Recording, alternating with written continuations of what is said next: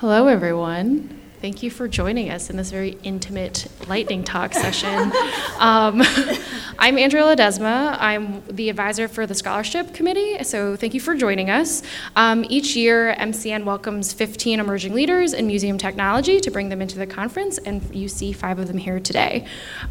This year, with support from the Crest Foundation, we welcome scholars from the US, Canada, and Europe, and their work is so exciting and diverse, and we're glad to share it with you. So today, each of these scholars have 5 minutes to share a portion of their work. They'll go back to back, so if you have any questions, please save them for the end or find them. They're still here. And without further ado, I'm just going to hand it over so we can get started. Oof. So professional. There we go. Thank you. Hello, everyone. My name is Amy. I'm a museum educator at Munson Williams Proctor Arts Institute. So I'd like to talk to you today about something that I'm passionate about. And what I'm passionate about is content creation and digital platform selection when working with very specific audiences. So we all know what mobile platforms are capable of at this point, so I won't harp on it. But what I'm going to do is focus on not so much the tech, but why we use the tech that we do and to what end. So I think we often create mobile guides with, sort of as wide an audience as possible in mind, and it's usually centered around a specific exhibition or maybe our collection as a whole. But where I think mobile guides really excel is in targeting these really specialized populations. So I'm going to tell you just a little bit about my institute. So we are a fine arts museum in the inner city of a rural county in upstate New York, right in the Rust Belt. We have a large elderly population, and a lot of these folks have difficulty getting to our museum. They live outside of city limits, and if you're at all familiar with upstate New York, we have really harsh winters. It's kind of prohibitive for them. We also have a lot of underserved inner city schools. There are 13 Title I schools across 9 districts in our county, and this particularly affects teens and middle schoolers. So what we wanted to do was find a way to serve these groups. So the first step is to assess the needs in your community, and I'm going to apologize, the text is a little wonky in some places. So for both of these groups, we're building apps that are going to be free to use. They're going to have digital and real-world components, and they're also going to be available on iPod Touches that we will have available for everyone just to rent for free. So, group 1. So this is the elderly population, and it gets more specific. They are elderly that are not necessarily living in a residential facility because we have programming for those folks already. And they're going to be folks that live with or without memory care concerns. More often, we're leaning towards those with memory care concerns, like Alzheimer's and dementia. And so their needs are companionship, the option to participate remotely, cognitive stimulation, via the senses, cognitive stimulation via conversation and interpersonal connection, and something that's easy to use. Group 2 are these inner city teens. Many of these are from low-income or single-parent families. A lot of these are refugees. We no longer have boys and girls clubs in our city, so a lot of them don't have access to after-school resources or entertainment. So their needs are safe, interactive, and free programming, access to content independent of Wi-Fi or cell service, content that's engaging and empowering, and increased familiarity with local parks and resources. The local resources like parks, museums, and libraries. So, step 2 is to develop engaging and accessible content. So what that's going to look like for this first group is an app that's called Let's Talk About Art, and both of these apps are currently in development. So this is a conversation-based mobile experience that's geared towards memory care patients and their caregivers. So the idea is that they would be doing it together. The content is focused on improving quality of life and lessening museum anxiety. Among other things, this is going to feature an emoji module, and this is going to promote self-expression and facial expression awareness and recognition, which is really crucial for Alzheimer's patients. It's also, like many mobile apps, going to be capable of off-site use, so they can do this right from home and not have to worry about braving, the winter roads. For our second group, these are inner city teens again, and we're focusing on teens that live right in our immediate vicinity. So this is going to be called Hidden Treasure, a Mystery in Plain Sight. This is a scavenger hunt and geocaching mobile guide, or mobile experience, I guess, geared towards these teens. The content's focused on community engagement using public resources that are right at their fingertips, but they might not necessarily know that they're there or for them. So among other things, it's going to include real-world and in-app interactives, and both of these things are going to have the ability for them to share the content that they create with their peers. We're also going to have social media sharing and follow-up resources in the real world. So at these libraries, museums, and parks, they're going to have things that they can access after they finish the app, so it will continue on. So the last step is to choose your vehicle, and forgive the car metaphor. This is me the day that I bought my current car, and as you might guess from the background, it is not fancy, manual everything, literally, windows and all. But because I can drive stick, I get around just fine. And so the thing to remember here is that the content of your mobile guides is the driver, and the tech is the vehicle. So the tech doesn't need to be fancy, it's just a means to get you where you want to go. So that being said, if you're in the market for a mobile platform, here's some things to consider. Functionality, cost, scalability, accessibility, and staff time and training. These are going to vary in order of importance depending on you and your institution, but this is a good place to get started. When all else fails, make do and make something. So how do we make engaging content? Have a goal. Have a message, have a specific target audience, have an element of intrigue because it never hurts, make it meaningful and relevant, mine your existing resources. There's no need to go and dump a bunch of money into a new platform that you're unfamiliar with unless you absolutely need to. Use what you have, and make it fun. Sorry, let me just get to my notes. So as long as you're being intentional about the content that you're creating, the tech is going to be secondary. So make what you have work for you. My final advice is to slow down, start small, and build on your successes. So thank you so much to the MCN Scholarship Committee for letting me be here. And if you have any questions, come and find me. Yeah, thank you.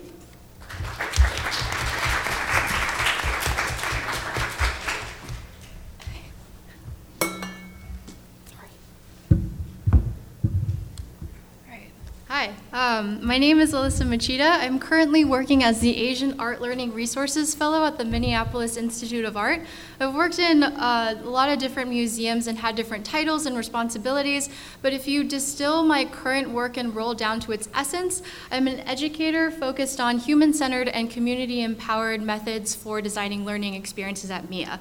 And in this picture here, that's me on the climbing wall, one of the first times I started climbing a little less than a year ago. Now, why am I talking about climbing? Don't worry, I know it's MCN. I didn't stumble into the wrong conference. In this 5-minute session today, I really wanted to share with you who I am and what I'm passionate about. And before I started working in art museums, over 2 decades of my life has been dedicated to sports and being an athlete. And they didn't teach me in K-12 or undergrad or grad school how to problem solve in real life and how to be on teams and tackle tricky projects at big organizations. The way I learned these lessons and developed these skills is through not only museum work experience, but also in places like on the climbing wall. And when I started climbing, I was super intrigued by the words and the terminology of the sport. So in climbing, problems are the sequence of moves required to successfully complete a climb.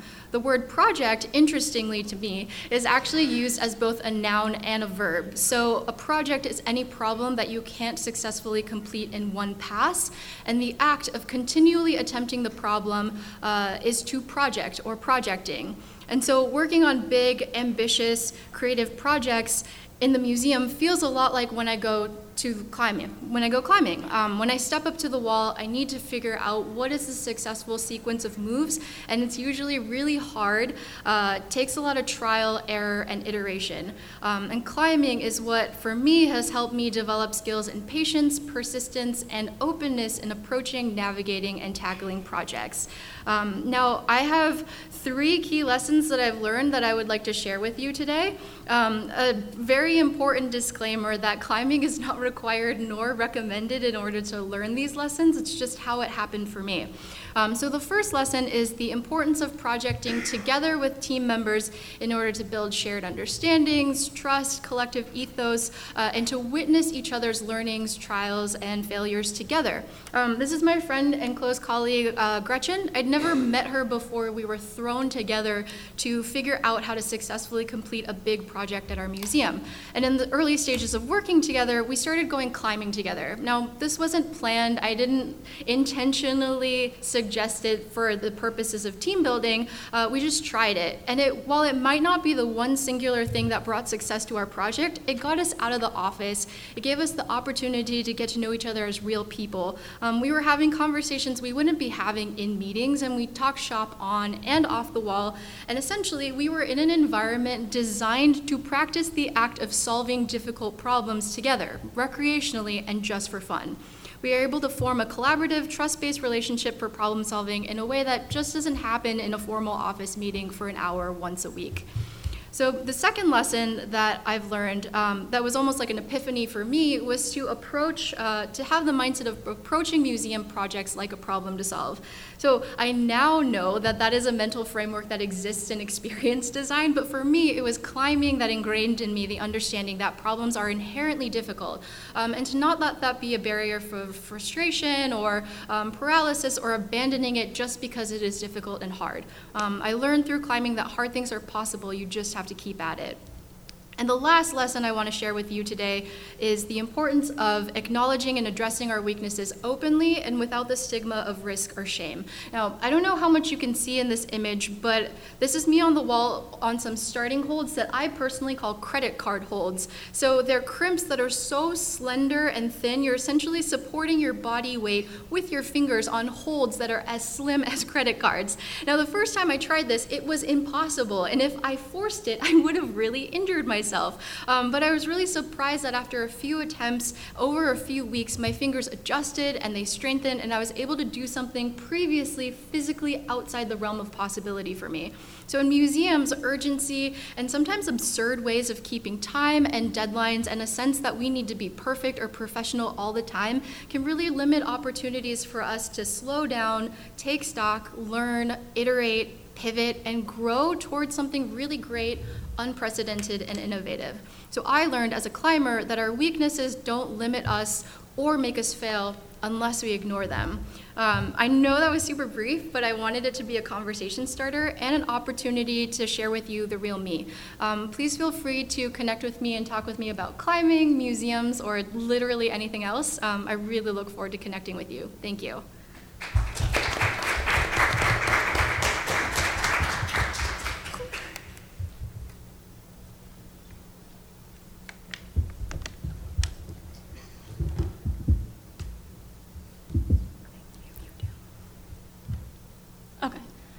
Hi everyone, I'm Mayrelis Lemus Rojas, and I work as a Digital Initiative Metadata Librarian at IUPUI University Library in Indiana.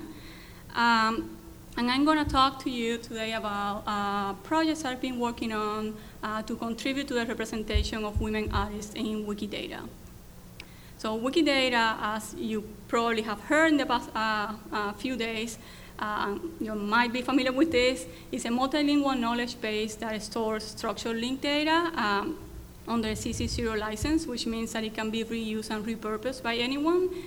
For instance, we have Google making use of Wikidata's data to generate their knowledge cards. This is a project that was launched in 2012 by Wikimedia Deutschland, and it already has over 60 million items.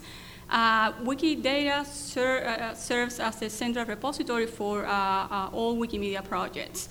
So here we see on the screen an entry for the artist Judy Chicago, and we can see that Wikidata does not exist in isolation. So we have an entry for Judy Chicago in Wikidata, and it's connected to 3 different projects in this particular case.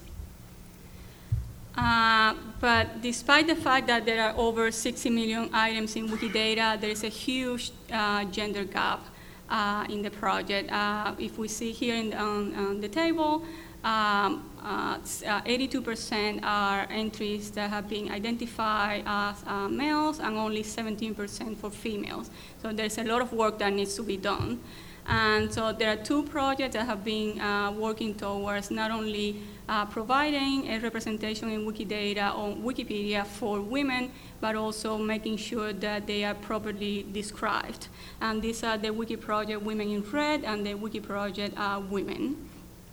So one of the things that I worked on last year in an effort to make micro contributions toward this, bridging this gender divide, was working on this 100 Wikidays challenge on Wikidata, and essentially this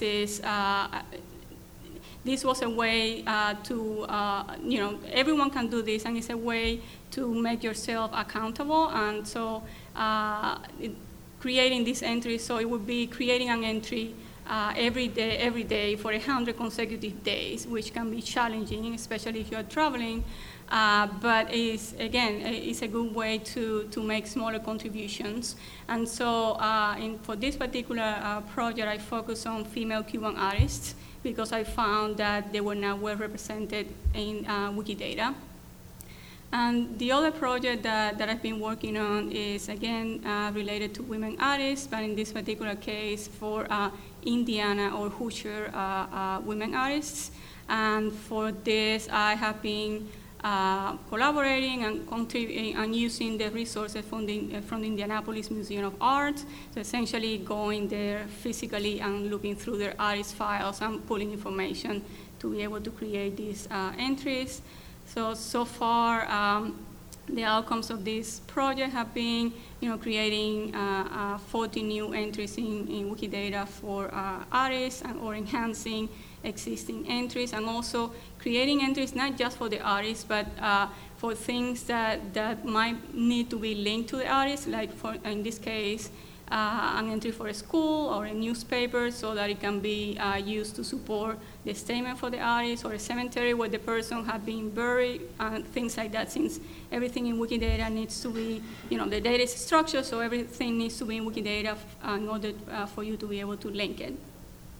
And the lessons learned with these two projects are not surprising.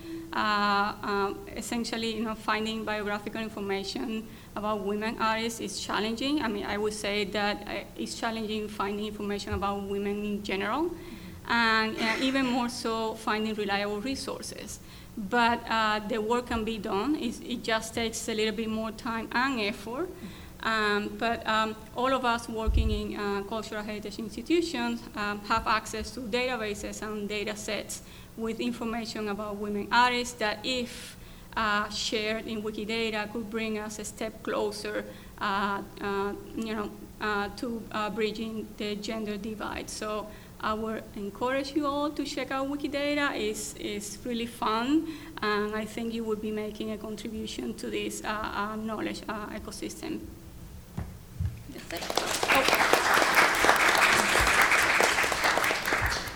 Oh, and that means thank you in Wikidata.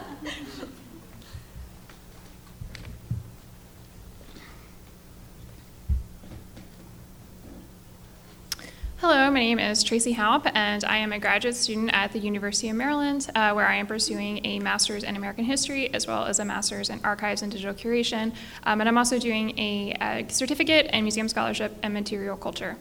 I'm going to be talking to you guys today about a project to increase accessibility to records related to Japanese American internment camps during World War II. This is a project that was taken on by the Digital Curation and Innovation Center at the University of Maryland, which is a unique group that's comprised of undergraduate and graduate students collaborating together to bring the tools and ideas of computer science to various archival projects.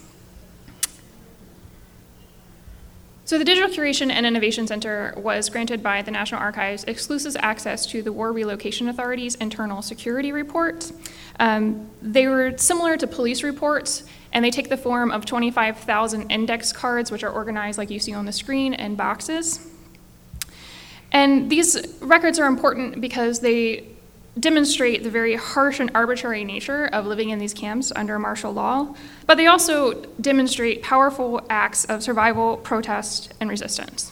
And I have on the screen a breakdown of the amount of cards that are in the collection for each camp, and you can see that the largest amount of cards is for Tule Lake, which is a camp that they sent people who had been considered troublemakers in other camps, and typically these were people who were organizing various political protests to protest their treatment in the camps. Now, there's a couple of different problems if you are a researcher who wants to do research with this collection. The first problem is that because these are considered analogous to criminal records, any card that contained information about someone under the age of 18 could not be released, and because the National Archives lacked the resources to be able to individually check every single card, they shut down the collection as a whole for researchers. But even if you could overcome that problem, there's also the issue, there's a limited ability to search this collection. So if you wanted to search what was in the cards about a particular person, the organization of the collection would support that, but if you wanted to do research, for example, on who participated on a particular protest on a particular day, you would find that to be very difficult with the current organization. Also, if you wanted to study broader patterns in the cards, like what activities were policed the most by the guards in the camp, it would also be very difficult to do that type of research. So to address these problems, I'm going to tell you the steps that we followed. The first step was to extract data from the index cards. So we performed OCR on the cards after we scanned them. We also did named entity recognition using gate textual processing. And because the cards all follow generally the same format, which you can see on the screen, it was easy for us to be able to train a computer to know when the information appears in this particular area of the card, then put it in the date field. If it appears in this area of the card, then put it in the name field. And then we were able to turn these index cards into beautiful Excel spreadsheets. Now, anybody who's ever worked with OCRing old documents probably knows that it's not going to come out perfect. So we also had to clean the data, and that would correct for any types of typos or any types of problems with the OCR. Another thing that we encountered is that the people who recorded information on the cards didn't always use the same vocabulary or the same abbreviations or the same spellings.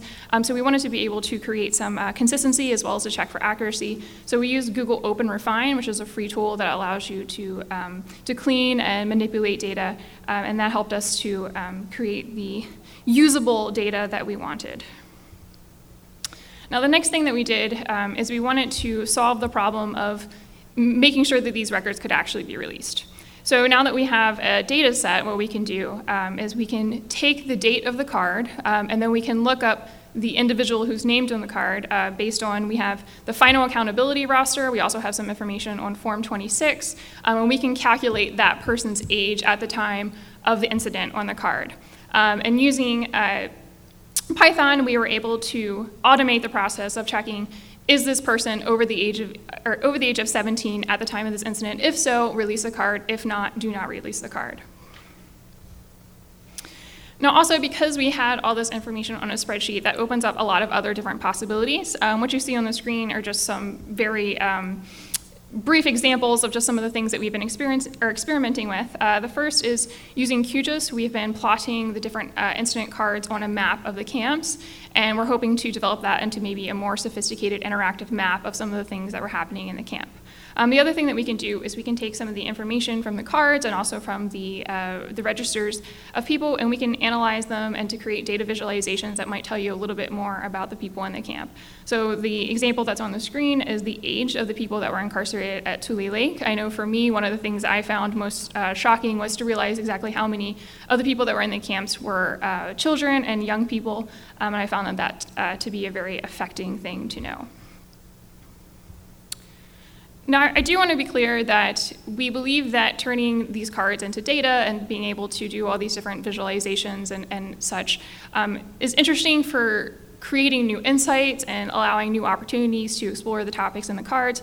However, we understand that these are the stories of real people. They're not just data points. And to that end, we've been partnering with other organizations for outreach and interpretation because we don't necessarily feel like we are the people that are most qualified to tell these stories. So one of the groups that we've been partnering with is Densho, which is the Japanese American Legacy Project, which works with survivors and survivors' families, as well as scholars who have been specializing in this particular topic. And they're going to be hosting the digital database of records, and they're also going to be providing interpretive content and guidance on the various privacy issues, considering that this is a very sensitive topic. Another thing that we did recently is we sponsored an event on campus with the filmmaker Conrad Atterer. He did a documentary called Resistance at Tule Lake. And in that documentary, he talks about the different protests that happened at Tule Lake Camp. And a lot of the individuals that are mentioned in his documentary also appear in our cards. And so we thought that that was like a really interesting way of bringing context to the project that we're working on. So we staged an event where in the beginning of the event, students presented on the different research that we've been doing and the different processes that we've been following to try to make these cards more available, and then we screened the movie and we did a Q&A with the filmmaker to sort of show how those two topics are relating to each other and how we're contributing to the research. Oh, sorry, I think there's supposed to be another card there about that just had my contact information if you wanted to contact me, but otherwise you can just find me after the presentation and I can give you my contact information. Great, thank you.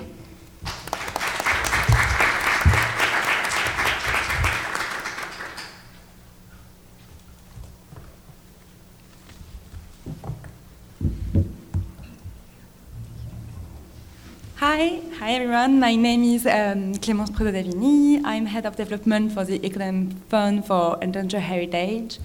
We are based in Paris, in France. And today I will tell you how I think VR can generate empathy. To start very briefly on Econem. So Econem is a company doing 3D digitization of endangered heritage.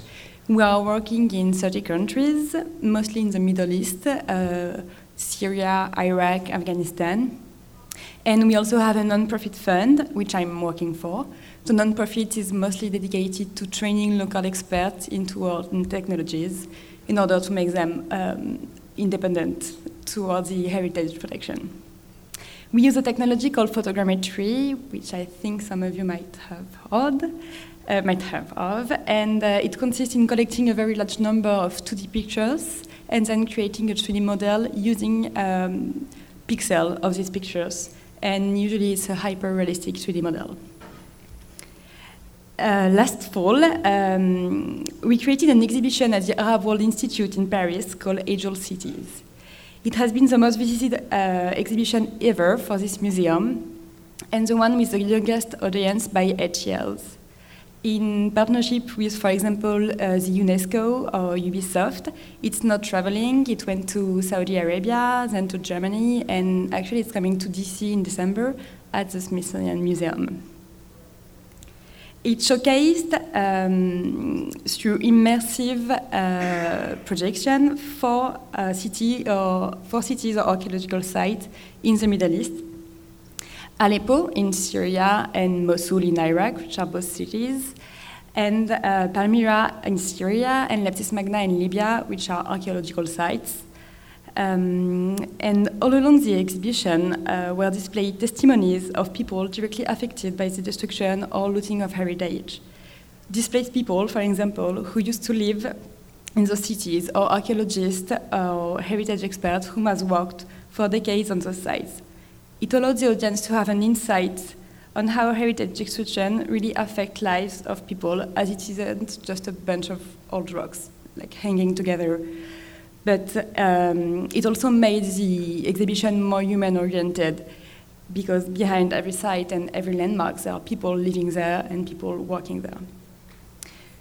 We also decided to form a partnership with Ubisoft, which is a French video game studio. They are the one who created Assassin's Creed, for example. And they are developing their VR department, so they were interested to make a partnership with us for this exhibition, as it made their VR work more known. So we created a VR experience at the end of the exhibition to discover 6 landmarks in those 4 cities or archaeological sites. The goals were various, of course. It was to innovate, but also to attract a younger audience and to continue the creation of empathy through a real physical experience. It's supposed to be a video, but... Sorry, what?